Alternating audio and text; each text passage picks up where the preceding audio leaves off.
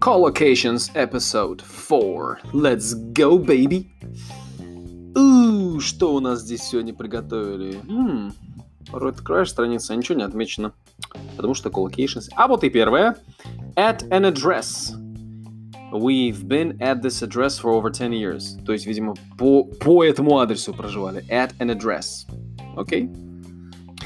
Grudging admiration или reluctant admiration. То есть, unwilling такой. She has won grudging admiration from her rivals. Ага. Это когда восхищаешься. Не восхищаешься, а через силу выказываешь свое уважение, признание, а может быть даже и неохотное восхищение человеком, который оказался лучше тебя или переплюнул тебя в чем-то, превозмог, победил, возвысился, и у тебя внутри такой grudging admiration, reluctant, неохотливое признание. Я недавно это испытывал в меньшей части. Все-таки я больше был в восторге от того, что мой друг одержал победу в наших соревнованиях по баскетболу, и у меня I had quite a reluctant admiration или grudging admiration in the minimum. То есть минимум это было, потому что, он очень красиво выиграл. Молодец. A sneaking admiration for somebody. You secretly admire. Когда втихую кем-то восхищаешься кем-то, за спиной его, так скажем, sneaking admiration for him. Интересно, у меня кому-нибудь есть такое восхищение? Нет у меня никаких sneaking admirations, никому нету, потому что я всеми, если восхищаюсь, то вполне себе открыто, запросто. Чего стесняться-то? Нравится? Нравится. Люби это, красавица. So, to be, что здесь? Much admired. Her books are much admired in the US. Ее книжки очень сильно обожаемые. Her books are much admired. Я так не разговаривал, а теперь буду. By somebody's own admission. Или on somebody's own admission. Based on somebody's own words. Основываясь на чьих-то словах. By her own admission, she lied about the incident. По ее собственному признанию, она соврала про инцидент. A frank admission. Откровенное признание, получается. We weren't expecting such a frank admission from him. Не ожидали мы такого откровенного признания. Make an admission. Что это такое? I have an admission to make. Признание, что ли?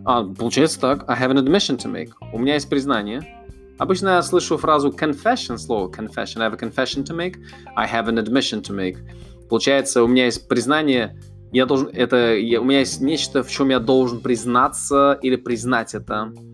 Может быть, не как вину? Ну-ка. I didn't tell you everything that happened last night. Не все я тебе рассказал. Ладно. Мы приняли. Да. I admitted. Я признал это слово. Admit to somebody. Признаться кому-то, что ли? He later admitted to me, that he was lying. Он позже признался мне. Это как confession. Надо же. Окей. Я словом так не пользовался. Всегда был только confess. Но confession это скорее как раскаяние, когда ты, видимо, раскаиваешься, признаешься в чем-то очень тяжелом, таком просто вот вина, которую очень тяжело нести самому одному, поэтому admit это, наверное, что-то полегче, помягче. Окей, admit to doing something. Да, это я знаю из учебников грамматики, признаться в каком-либо действии, да? People will not admit to illegal activities. Люди не признают незаконных действий because they are afraid of being punished. Не признаются в своих незаконных деяниях, ибо опасаются быть наказанными. I will not admit to doing this. Я не признаюсь, что я это сделал в этом действии. To be reluctant to admit something. Неохотно что-то признать или to be loath to admit something. Не хотеть что-то признать. I am loath. Loath это вообще ненавидеть, насколько я знаю, когда буква «и» в конце стоит. Но отдельно loathe, это получается прилагательное. Я в очень ненавистном таком отталкивающем состоянии. I'm loath to admit it. Мне очень неприятно это признавать. Reluctant, неохотно. But you're right. Ты прав, да. Мне неприятно, но ты прав. Это у нас был grudging admission, который... признавать, что ты крут. Adopt an approach. Видимо, внедрить какой-то метод. It's a shame that this approach isn't adopted by more companies. Жаль, что этот подход не принимается или не применяется другими компаниями. I like that. We adopted an approach. Мы приняли метод, нашли метод. Be enthusiastically adopted. Что такое? The policy was enthusiastically adopted by the new government. Политика была с энтузиазмом принята новым правительством. Окей. Значит, it was adopted quite enthusiastically. Они это приняли просто вот на ура. Хорошо. They adopted this policy enthusiastically. Ну, конечно, зарплаты повысили всем. Adult supervision. Что это такое? Adults watching children to make sure they are safe and behave well. Okay, young children are not allowed to play on the beach without adult supervision. Adult supervision. Присмотр взрослых. Make an advance. The two groups have made an important advance towards working together. Сделали большой шаг по направлению. Have made an important advance towards. Сделали важный шаг по направлению к. Вот так вот. Почему бы и нет? Окей. Давайте схватим еще одну страничку. Хороший collocations не так легко найти, но мы работаем. И это кайф. Its factory uses state-of-the-art technology. Что это такое state-of-the-art? Окей. Using the newest and most advanced features. Самые-самые просто писк всего нового и изобретенного. Значит, их фабрика использует вот эти самые новейшие технологии. Окей. State-of-the-art training facilities. Самые продвинутые тренировочные залы. The sound system is state-of-the-art. Звуковая система просто писк технологий последний. State-of-the-art. Окей. Или вот state-of-the-art вам еще синоним newfangled. Newfangled. Modern, значит современный. Newfangled. Окей. Пытался я слово newfangled раскопать. В этимологию как-то не особо залез, но newfangled, короче. Дальше. Don't say a good advantage. Хорошее преимущество. Запрещает так говорить. Мол, это стрёмно звучит. А как надо? Big advantage или real advantage. A big advantage или a real advantage – это большое преимущество или реальное преимущество, но хорошее преимущество звучит херовато. Не говорите a good advantage.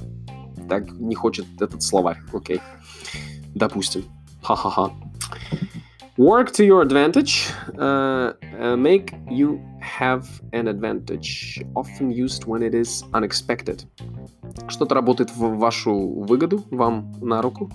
Sometimes a lack of experience can work to your advantage. Иногда отсутствие опыта может сыграть вам на руку.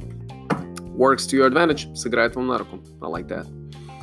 Be an advantage to somebody. Playing at our own stadium. Играет на нашем собственном стадионе. In front of our fans will be an advantage to us. It will be an advantage to us. Это будет преимущество для нас. Be at an advantage. Иметь преимущество. I was at an advantage. Вот эта постановка. I was at an advantage. Был в преимуществе. To your advantage. Вам в преимущество. Ну-ка, information. She used the information to her advantage. Использовала себе в выгоду. There is an advantage in doing it. В этом есть преимущество в этом действии. There is an advantage in doing this. Дальше. The committee will consider the merits of the proposals. Consider the merits of. Обсудить все плюсы или достоинства. Преимущества, плюсы. Так, civilization, ну-ка. Virtues of civilization. Virtue — это доблесть, выгодные стороны, плюсы. He's always extolling the virtues of hard work. Extol — это превозносить. Он всегда превозносит вот эту ценность этой работы тяжелой. He's always extolling the virtues of hard work. Tell somebody about your advantages. Рассказать кому-то о своих преимуществах. Это нет фраза. Вот. Recount your... Это вообще adventures, извините. Recount – это вспомнить, это формальный глагол. He recounted his adventures. Он вспомнил свои приключения. Это еще синоним, конечно, recall, ну и вам известный remember. И последнее – be heavily advertised. Ну, быть прорекламированным по полной в тяжелой артиллерии.